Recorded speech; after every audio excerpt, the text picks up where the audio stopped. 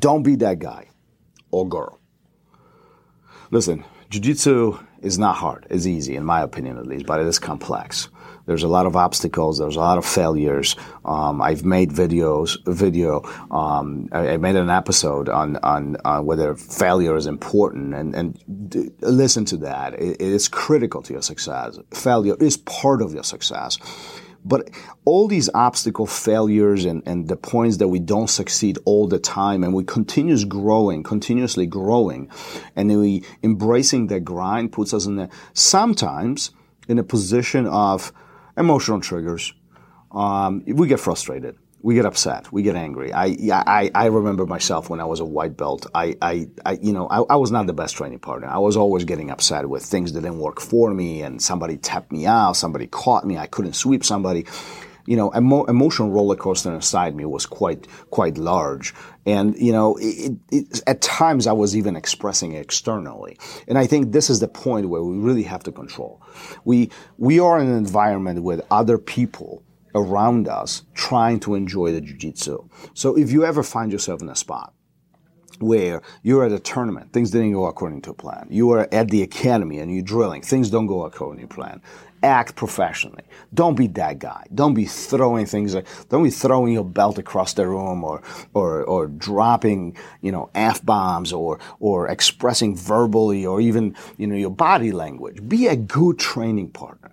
These anger points are not going to get you anywhere, but I think what will get you is when you actually pause for a moment and ask yourself, why the hell did that happen? Why do I get caught in this position over and over and over every single time? Let me talk to my instructors. Let me talk to my higher belts. Let me talk to my peers and try to figure this out. Use this emotional trigger as a motivator for you to get better. Everything else, in my opinion, is not acceptable. We shouldn't be expressing these emotional triggers, on the mat.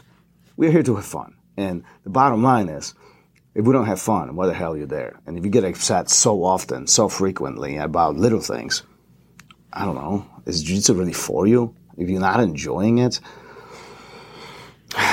this is a deep one. So remember, jiu-jitsu is not hard. It's complex. Everybody can do jiu-jitsu. Everybody can try jiu-jitsu. But I can see how jiu-jitsu can be frustrating.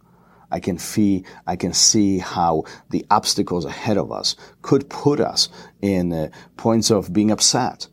Things don't always go according to plan. Matter of fact, in jiu-jitsu, I think things don't go according to plan more often than they do. Use those failures. Use the obstacles. Use the struggles to motivate you to get the answers you're seeking and continue training, because jiu-jitsu is just too beautiful to quit. And honestly, nothing really comes from quitting besides the fact that you just couldn't get it done. Keep on training. Peace. Thanks for listening. If you would like to engage and send me your comments, thoughts, questions, I'll be happy to bring it up to the show and help you out in any way I possibly can. You can find me on Instagram, RoszynskiBJJ. Until then, keep on rolling. I'll see you guys on the mat. Peace.